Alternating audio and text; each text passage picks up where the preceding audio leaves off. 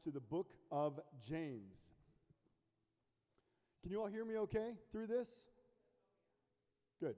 Now, real quick, one of the announcements that we forgot was there is a women's retreat on October 4th, 5th, 6th. It's a Friday, Saturday, Sunday. So October 4th, 5th, 6th. You can come and see Crystal Lee. She'll be in the back by the wooden map right there through the double doors at the end. If you have not signed up, or if you just like to have more information about it, it'll be a great time. The women's retreat will be the first one we've done. We're combining with another church. Be a great time, great experience, great fellowship, and growth in the Word. So I encourage you to sign up for that. But here today, we're going to be digging into the book of James. Now, James is very likely the earliest New Testament document that we have, probably written around 44 AD. And so who is James? Historically, it is believed that James is the younger brother of Jesus. So if that is true, then this James is also the very one who became the head of the Jerusalem church that we read about in Acts.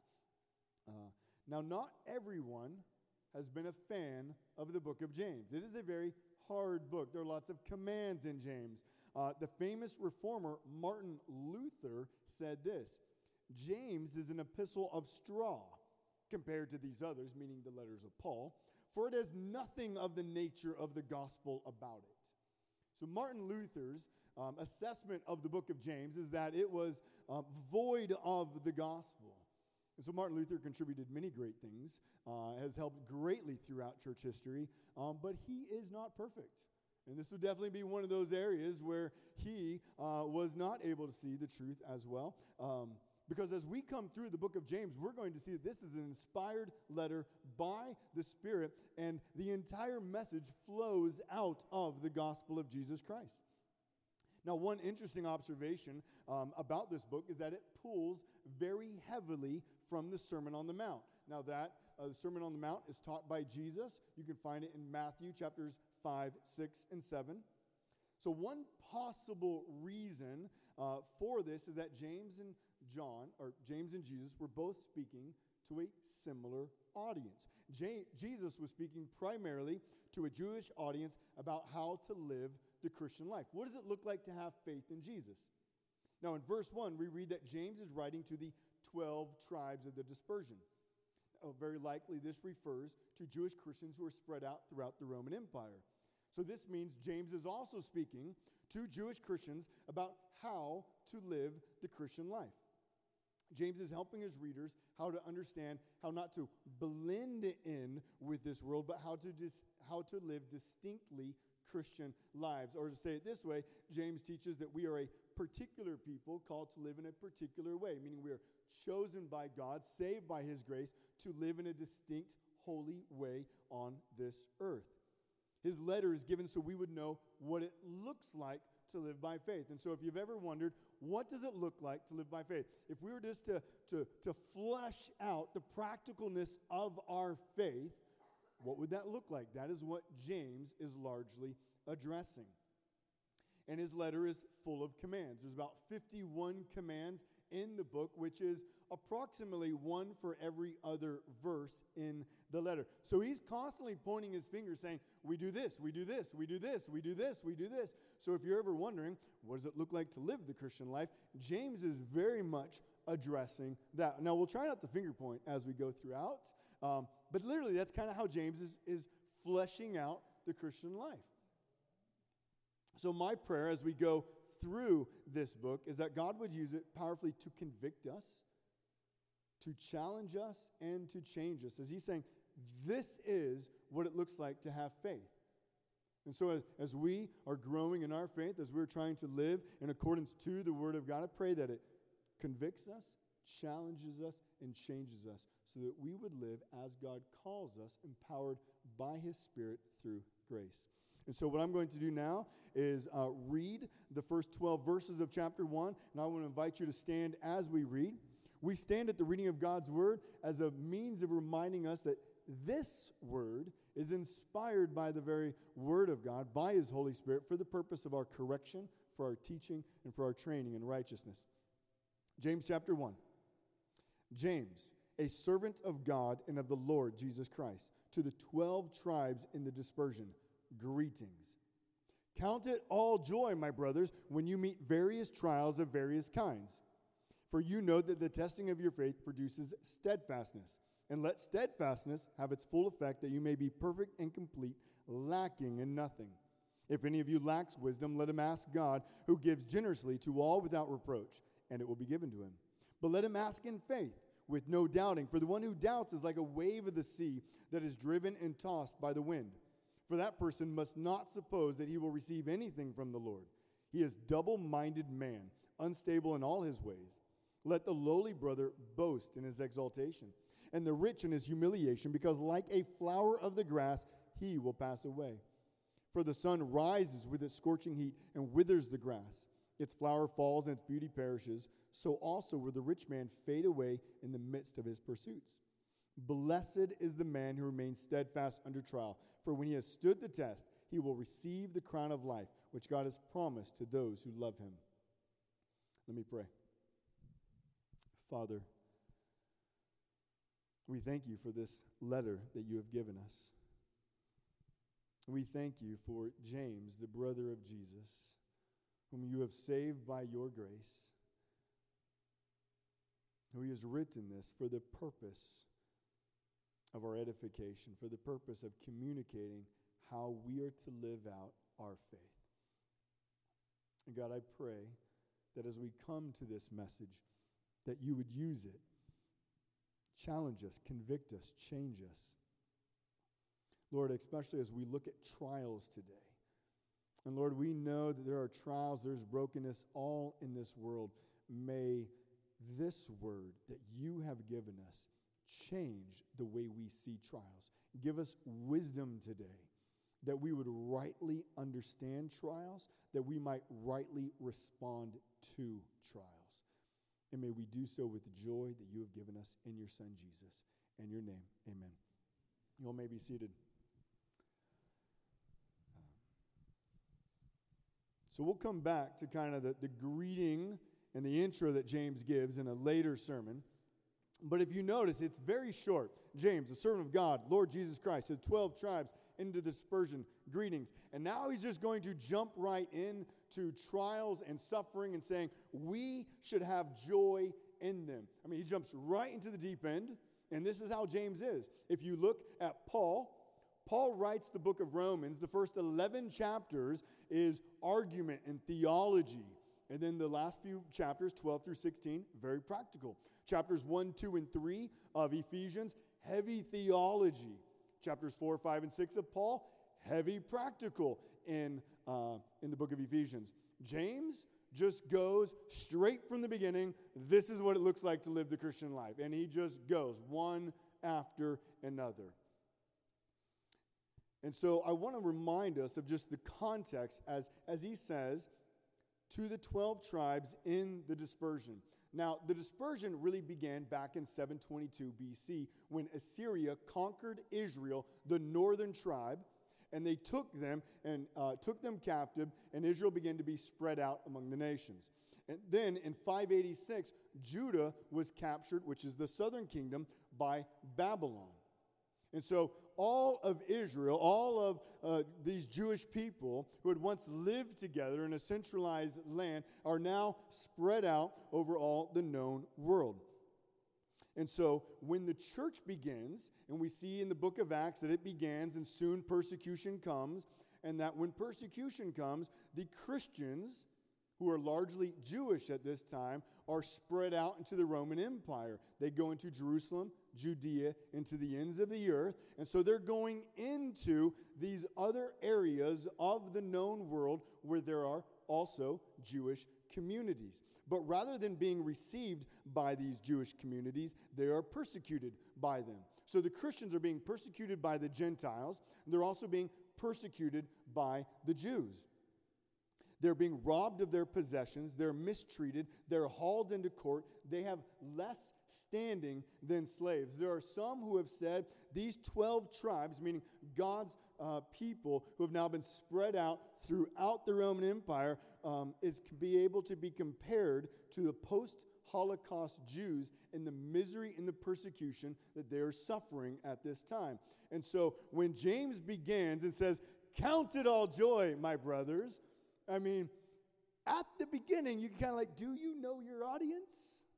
You know who you're writing to? I mean, this is a little prosperity gospel-ish sounding from the very beginning. Hey, guys, you can have joy.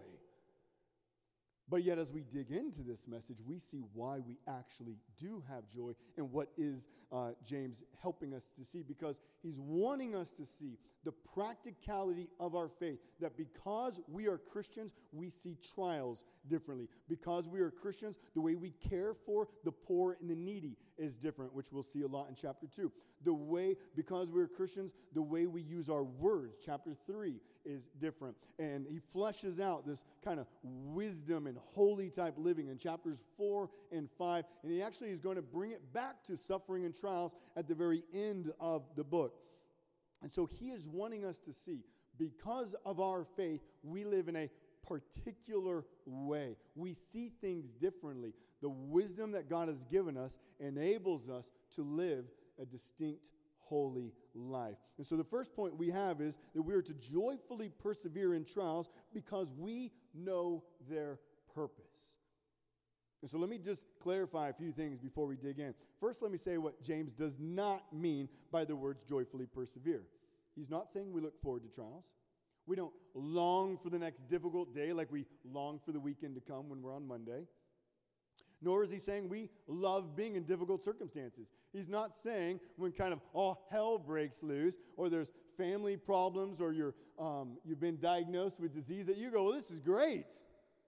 I mean, let's have some joy. Like, that's not what he is saying at those times. We don't love the trial itself. Second, what trials is James actually referring to? The word various that he uses means many or great diversity.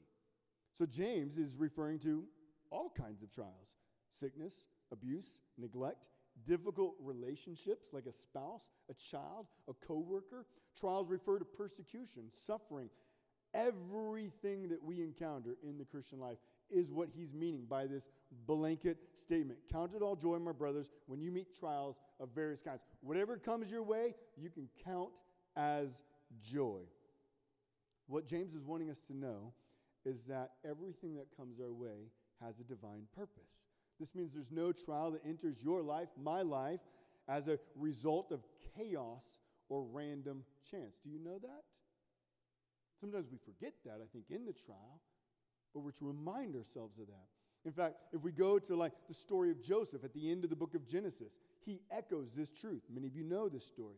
Joseph was sold into slavery. He spent time in jail, but eventually God uses him to become second in command of all Egypt, where he saves Israel from a famine. And this is what he says at the very end of the book to his brothers who sold him into slavery. He says this: "As for you, you meant evil against me, but God meant this trial, he meant it for good, to bring about that many people should be kept alive as they are today." And we see that theme all throughout Scripture, is that God uses trials for our good, for his glory, that they are divinely orchestrated. And so we must know, and what James is wanting us to know, is that trials have a divine purpose in them. And so what is this purpose that then would cause us to joyfully persevere? Well, if you continue, if you look at verse 3, we see that verse 3, trials test our faith. The word test means to show the genuineness. Trials reveal what is truly in our heart, what we actually believe, who we trust in, what satisfies our soul, what is most important to us. It's unearthing what's really at the core of your heart. So in my house, we have, I just forget what it's called. We do fires in our backyard over a what? A fire pit. Like the word fire pit escaped me. So we have a fire pit in the backyard, and we do s'mores on them throughout the summer.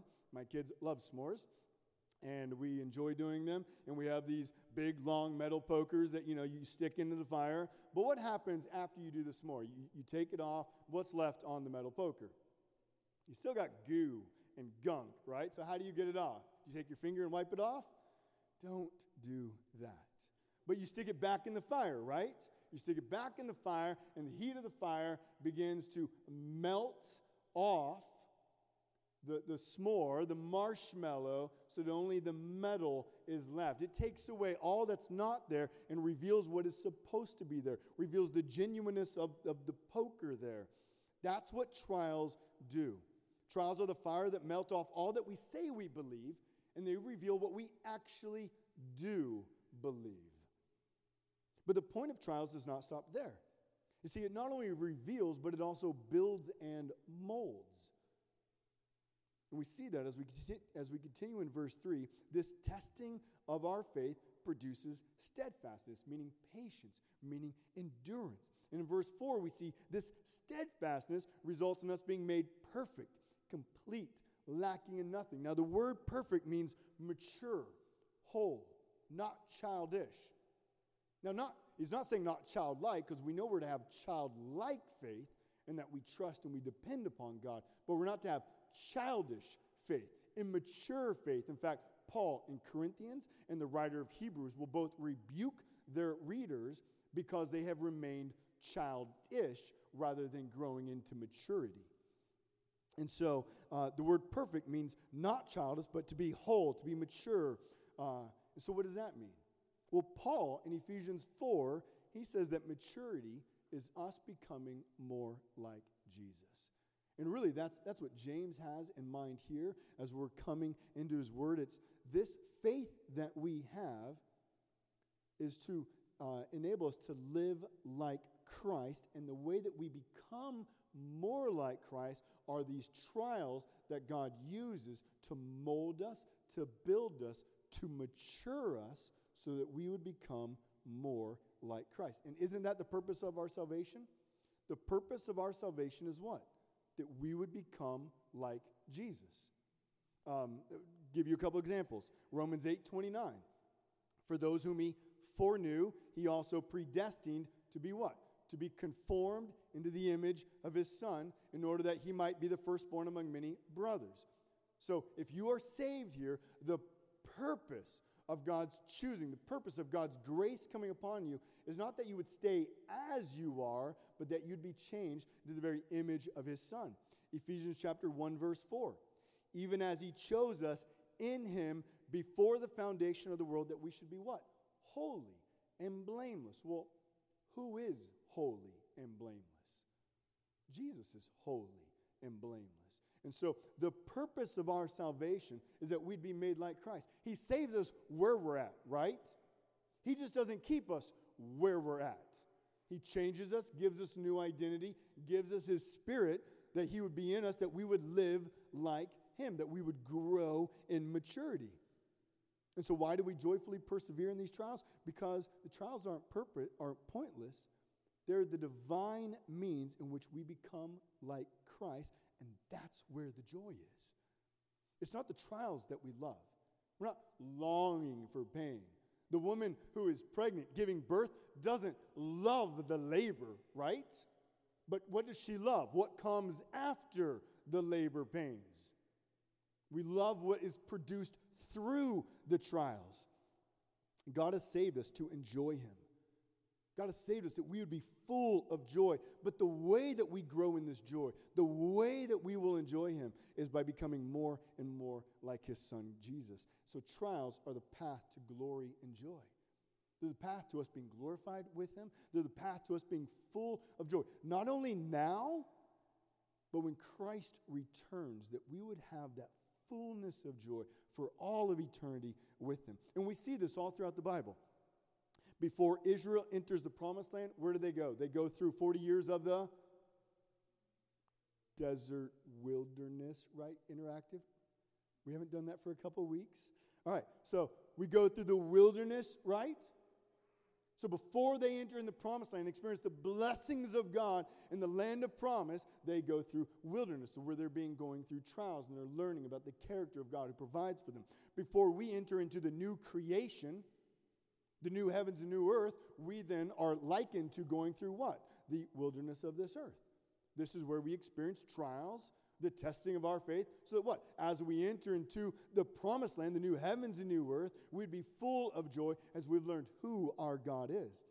Even Jesus, before he was glorified, or the path to glory was what? Was through the trial of the cross. To glory, the path to glory is always through the path of trials. Is how we move to glory, and it's how we grow in our joy. Listen to Hebrews chapter 2, verse 10. This is regarding Jesus. For it was fitting that he, Jesus, for whom and by whom all things exist, and bringing many sons to glory, should make the founder of their salvation perfect through suffering. Now, the word perfect is the same word we have here in James. And it means to be matured. It means to be qualified. So it says Jesus was qualified to bring all of us and all of the church into glory through suffering. And in Hebrews chapter 12, verse 2, we read, Jesus, who for the joy that was set before him endured the cross, despising the shame, and is seated at the right hand of the throne of God. Jesus endured the cross for what? For joy. It was for the joy set before him that he endured. It's not that he loved the cross. You and I, we don't love the trial. Joseph, when he's sold into slavery, when he's sitting in jail, is not going, man, this is great. I love being molded right now. I love the process of maturity. Like, he's not loving the pain, but when we see what it's producing, there's a joy in it. And that's what Jesus does. He endures the cross for the joy and the glory on the other side. Now, if we come back to James chapter 1, verse 12, the one who remains steadfast receives a reward. So what is this reward? It says the crown of life. Well, what does that refer to? Well, surely it means being made like Jesus. Surely it means reigning with him forever in all of eternity. This is what James wants us to see. This is what he wants us to know. Verse 12, blessed is the man who remains steadfast. Trials produce steadfastness that would be made perfect. So blessed is the man who remains steadfast. For when he has stood the test, he will receive the crown of life. He's letting us know there is a reward. The trials are not pointless. You are being made mature. Glory is being prepared. Your joy is being increased. And there is a crown waiting for you. Will you be perfectly made like Christ? Will you reign with him on his throne? That's what we read in Revelation chapter 3, I think verse 20. For all of eternity, sharing in all the glory and all the joy of Jesus Christ. But trials have a means of weighing us down, don't they? Especially the longer they go. I think what they do is they often weigh us down. So rather than looking forward to the crown of life, we begin to look down on the ground before us. And when that happens, the trial looks much bigger. We wonder if there is hope. We wonder if God is still with us. We wonder if there's purpose. Do you ever wonder that? The longer you're in a trial, the longer the pain exists, the longer the disability is with you, the longer you're in that strained relationship. Do you wonder, is it going to get better? Does God know? And the trial begins to kind of get bigger. And oftentimes, rather than looking forward to the crown of life, rather than remembering, this is for my good, God is growing me right now, we begin to see this is just negative. There's no good in this at all. Have you ever been there? I think we've all been there, and I guarantee you know someone who has been there and probably someone who's there right now. And so, James is wanting us to know, yes, there is a purpose. He's calling us to keep our eyes up. He wants us to keep on the crown of life, calling us to have the eternal perspective, to see the glory awaits us. But that's hard, and we know that's hard. And so what do we do when it's hard? What do we do when we begin to see only the trial and we're not able to see the purpose that God is doing, where the joy is fading? What do we do at that moment? This is where we come into our next point. Wisdom is God's grace given to us so we can joyfully persevere. Look at verse 5. In verse 5, James is saying, when you're struggling for joy in trials, what do? Ask for wisdom. That's the connection. If you lack wisdom, let him ask God who gives generously. Now notice what James does not say. He doesn't say, well, you just need to try harder.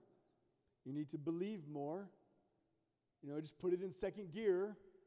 No, he says, pray. Depend upon God. Ask God for wisdom. And this wisdom is having the mind of Christ. It's seeing things as God sees them. The wisdom enables us to rightly understand the trials that we are in and continue to trust in God. And so what happens when we ask for wisdom? What happens? This is our interaction time. God gives it. Isn't that cool? Like he's saying, you're struggling in trials, pray. See if it happens. Good luck. No, he says, and God gives it. Now, why? Why does God give it? Look at verse 5. Who gives generously? Who is this that gives generously? God. He gives because he's generous. He loves to give gifts. In the Sermon on the Mount, Jesus tells us to pray. Notice how Jesus motivates us to pray on the Sermon on the Mount. He says this in Matthew 7:11. If you then, who are evil, know how to give good gifts to your children. So he's basically calling us all evil in the sense that we're not perfect. We sin. He's saying if you can give good gifts to your children, which I think most of us probably desire to do that, he says, how much more will your Father who is in heaven good give things to those who ask him? Do you see the motivation? If you, well, you're not perfect, you're not holy, you're sinful, but yet you know how to give good things. When you come to our perfect Heavenly Father and you pray for wisdom, that you would persevere in trials and maintain faith in him, what's he going to do? He's going to give it. He loves to give. So I encourage you to pray. Pray because our God is generous. Pray because he loves to give. And notice what the condition is to receive the gift. There's a condition. A lot of times we say, well, there's no condition. There is conditions in our faith. What's the condition to receiving wisdom? We must ask. I wonder how many Christians would joyfully persevere through trials if they only obeyed this command. How many of us go through trials, struggling constantly because we never actually ask for wisdom. I think we often think of God like Santa Claus. Like we can just sit and he's going to show up with this big red bag of gifts and he's just going to give it to us. And I'm like, oh, this is great. But rather, God in trials is teaching us to depend upon him, to trust him, to remember his generosity. We're not earning. He's saying, look, I'm willing. I have all these gifts for you. Will you depend upon me? Will you exercise your faith and trust me that I will help you in this trial? And then as we ask, as we pray, it unleashes the bountiful gifts of God that he would give them to us to sustain us, not to remove the trial necessarily. This is no prosperity gospel, but to sustain us, to strengthen us that we would have joy in these trials. I encourage you, wherever you're at, to begin practicing just prayer more in your life. There are apps that are out there. There's actually really good. There's an app called Echo I use. And it's great because you can kind of put your prayers in there. It gives you reminders. You can assign them for different days of the week. All of these kind of things. It helps you just walk through prayers. It helps you be intentional in prayers. I encourage you to write things down. Set time aside for prayer. Because that's a means of exercising of faith. That's a means of coming to our God knowing that he's generous, knowing that he wants to give. But in verses 6 through 8, Jesus teaches us that there's also a wrong, or James teaches us there's also a wrong way to pray to God. He says, don't ask with doubt. Verse 7 says that person won't receive anything. In verse 8, James says that person is double-minded and unstable in all his ways. So what does it mean to be double-minded? To be double-minded is to have your allegiance split. It means you're trying to be in two places at once. Have you ever tried to do that? It's quite difficult. Think of it like this. One person, you're standing on a dock, and you place one foot on the dock and one foot on the boat. You're trying to be in both. I want to be in the boat, but I really like the stability of the dock. And then what happens as the boat moves away? Can you remain in two places at once? if you try, you're going to get wet, right? It's impossible. I wonder how often we do that. We come to God, we say, God, I want you to help, but we're really not trusting in him.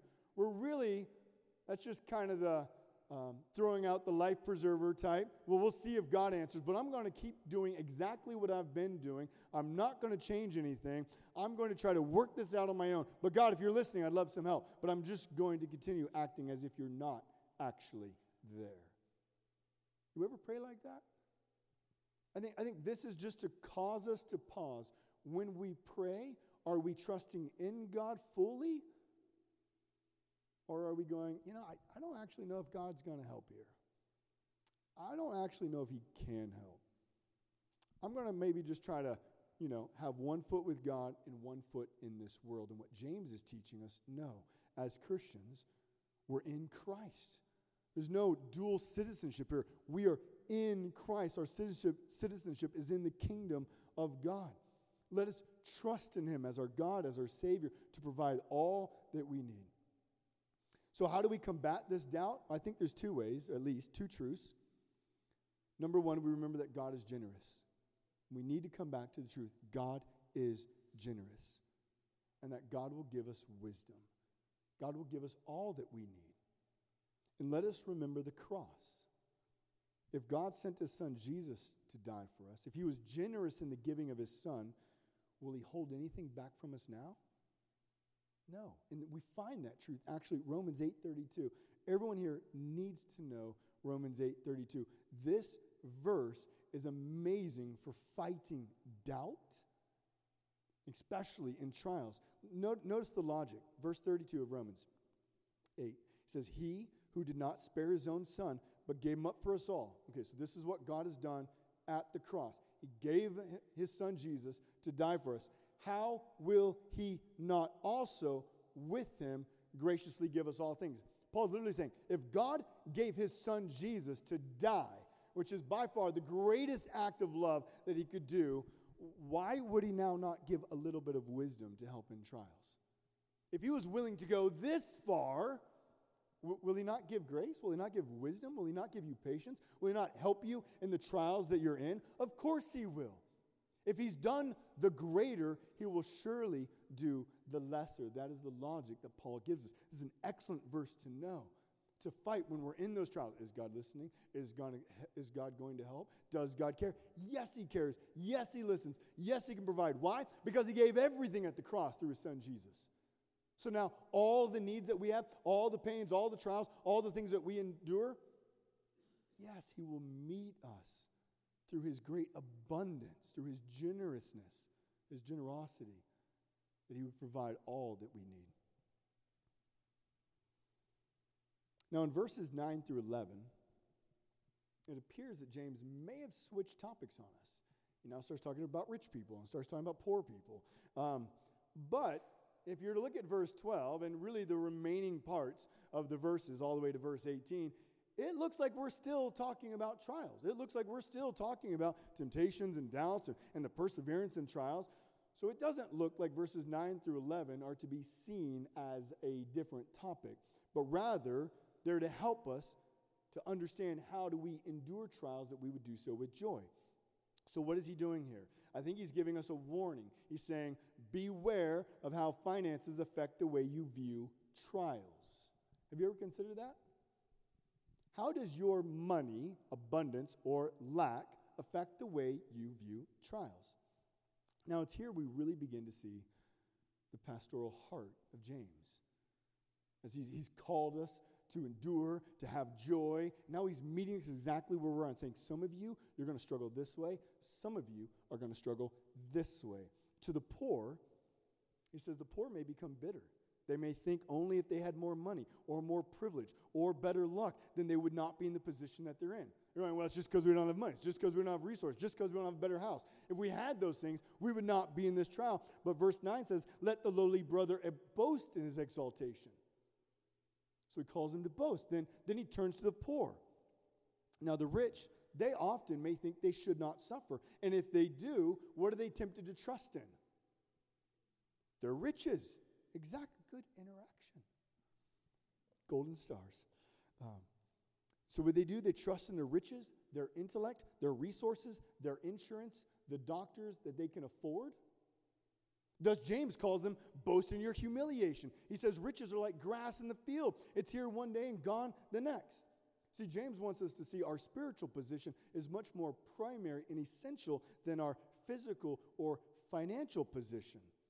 The poor can boast that despite their circumstances, they're a child of God. They're a citizen of God's kingdom. They know that this earth is not their eternal home. Their eternal home and inheritance is secure in Christ Jesus, who rose from the grave and conquered sin, death, and Satan. In Romans 8:17, we are called co-heirs with Christ, which means all that Christ possesses, because we are a co-heir with him, we share also with him. Isn't that incredible? So while we may appear in great poverty here, we can boast, because of all that we have in Christ Jesus. Not because of our effort, but because of what God has given us in Jesus. Now, the rich can boast in their humiliation. Now, how is that true? Well, think about Philippians chapter 2. In Philippians chapter 2, we see that Jesus leaves the throne room. In a sense, takes off his glory, comes in humiliation, clothed as a man, that he would do what? That he would die on a cross so that all who believe in him would be saved. And so, only through humiliation was Christ glorified. So the rich can boast because they know their earthly riches are not the source of their joy. Their earthly riches are not the path to glory. Jesus is their joy, and the trial therein is making them more like Christ. You see, trials come for the poor and the rich. And our trials are a means of making us both more like Christ, revealing the beauty of the gospel. It's as we go through trials, we demonstrate the beauty and the worth of Christ Jesus in the world from different perspectives. So James wants us to realize that our finances have a hold on our heart, and often we're not aware of it. So I encourage you, just whatever trial you're in, think through how you begin to analyze how you're thinking through that trial. Are you looking at, man, if only I had this, I wouldn't have it, as the poor person does? Or do you look at it as, man, I've accomplished this, I've done this, I have this. I shouldn't be in this trial. I can probably buy my way out, reason my way out, find resources to remove myself from this trial. And what James is saying is, hold on. For both the rich and the poor, God is drawing us close to him, that we would trust in him, that our lives would mirror Christ, and that they would be a testimony to this world on what God has done for us. So I want to close then by just reminding us of one particular truth. And this is a truth I think we need to remind one another. We need to remind ourselves, but we really need to remind one another when we're in trials. So my last point is just remember, in Christ Jesus you are blessed. So where do we get this? Verse 12. James calls his readers blessed.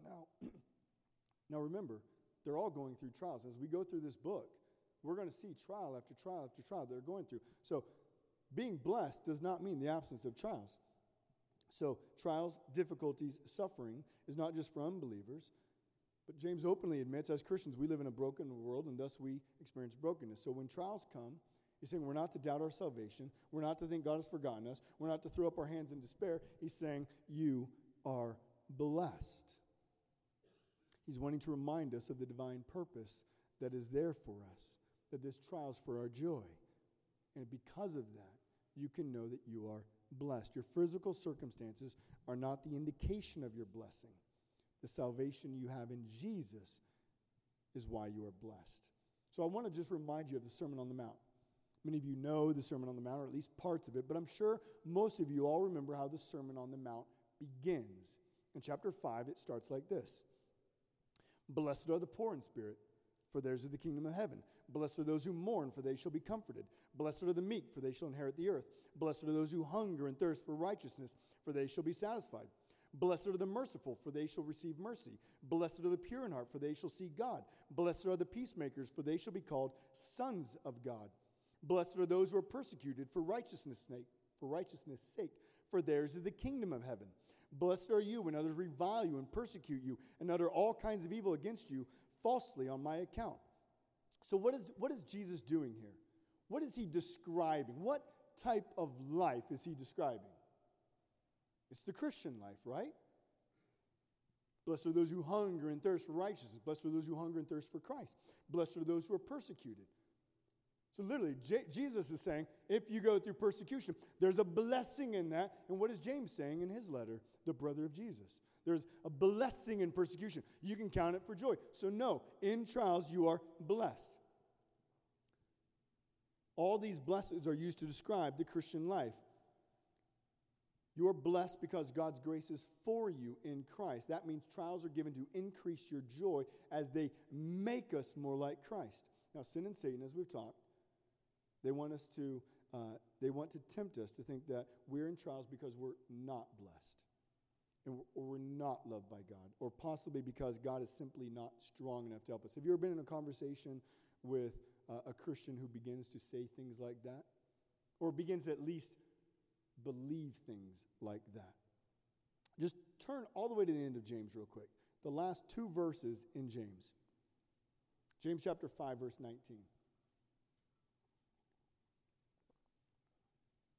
He says, my brothers, if anyone among you wanders from the truth. So who's he talking to? If anyone among you wanders. So he's talking to the church.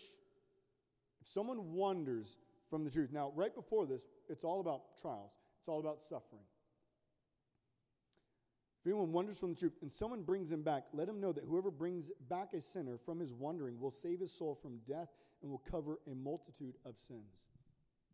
So when we see a fellow brother or sister struggling in trials, begin to question God, begin to wonder, is God there? Maybe begin to throw their hands up and saying, I don't know if there's any hope in this. What do? We go to them, right? We go to them. And what do we say? We remind them of the purpose of the trial. We remind them that our God is generous and that we can pray to him. We remind them of the cross and that because God generously gave his son Jesus for us, he will generously give us everything we need now. We remind them that they are blessed, that there's a crown of life awaiting them. We come alongside and we shepherd their hearts at that moment. We give them the gospel. We give them that wisdom that they need, that divine perspective that is there, that they would know that they're not being ignored by God, that the presence of their trials is not the absence of God. We remind them of those truths. The world says because there are bad things that happen in this world, we should not believe in God. But James says our God is bigger than all the calamities of the world. In fact, he's so powerful, he uses them through his sovereign power for the good of his children. God is the perfect Father who's bent on bringing us, his children, into maturity, the likeness of Jesus. He does that through trials, and he does it with us going to other believers, sharing the good news of Jesus, sharing the wisdom that we need to those who are in trials. So I want to encourage you, when we see those struggling around us, we do not move away. We do not say they need space. We do not say, well, I don't really want to jump in on that. We don't say, that gets icky, that gets messy. Yeah, it does get messy. And Satan wants nothing more to continue to draw that person away. But God has placed us together in covenanting membership for the purpose that we would go after one another and even plug table groups. It is a means of us making sure our relationships are growing closer and closer with one another so that we would know one another, so we would share the trials that we're in with one another, so we can pray for one another, so we can come alongside, locking arms with each other, spurring one another on in the faith. Trials are not the absence of God. They are his loving hand conforming us to the image of his Son for our joy and for his glory. So I want to encourage you, if you're here today and you're struggling in a trial, pray. And pray to God. Pray knowing he's generous. Pray, remember the cross. And as you look at the cross, remember that because God gave his Son, he will give all that you need now to stand firm in your trials. And if you're here today and you know someone who's in a trial, go to them. Pray with them. Meet with them. Call them. Let us not stand away from them. But as Christians, we move together to help one another. So as you pray, know that God opens the storehouses in heaven to bountifully provide all that we need. Our God is good and he is generous, and because of that, we can joyfully persevere in trials, knowing that he is using them for our good, that we grow in our joy and for his glory. So I want to pray, and then we'll have the men come down where we will partake of communion. Our Father,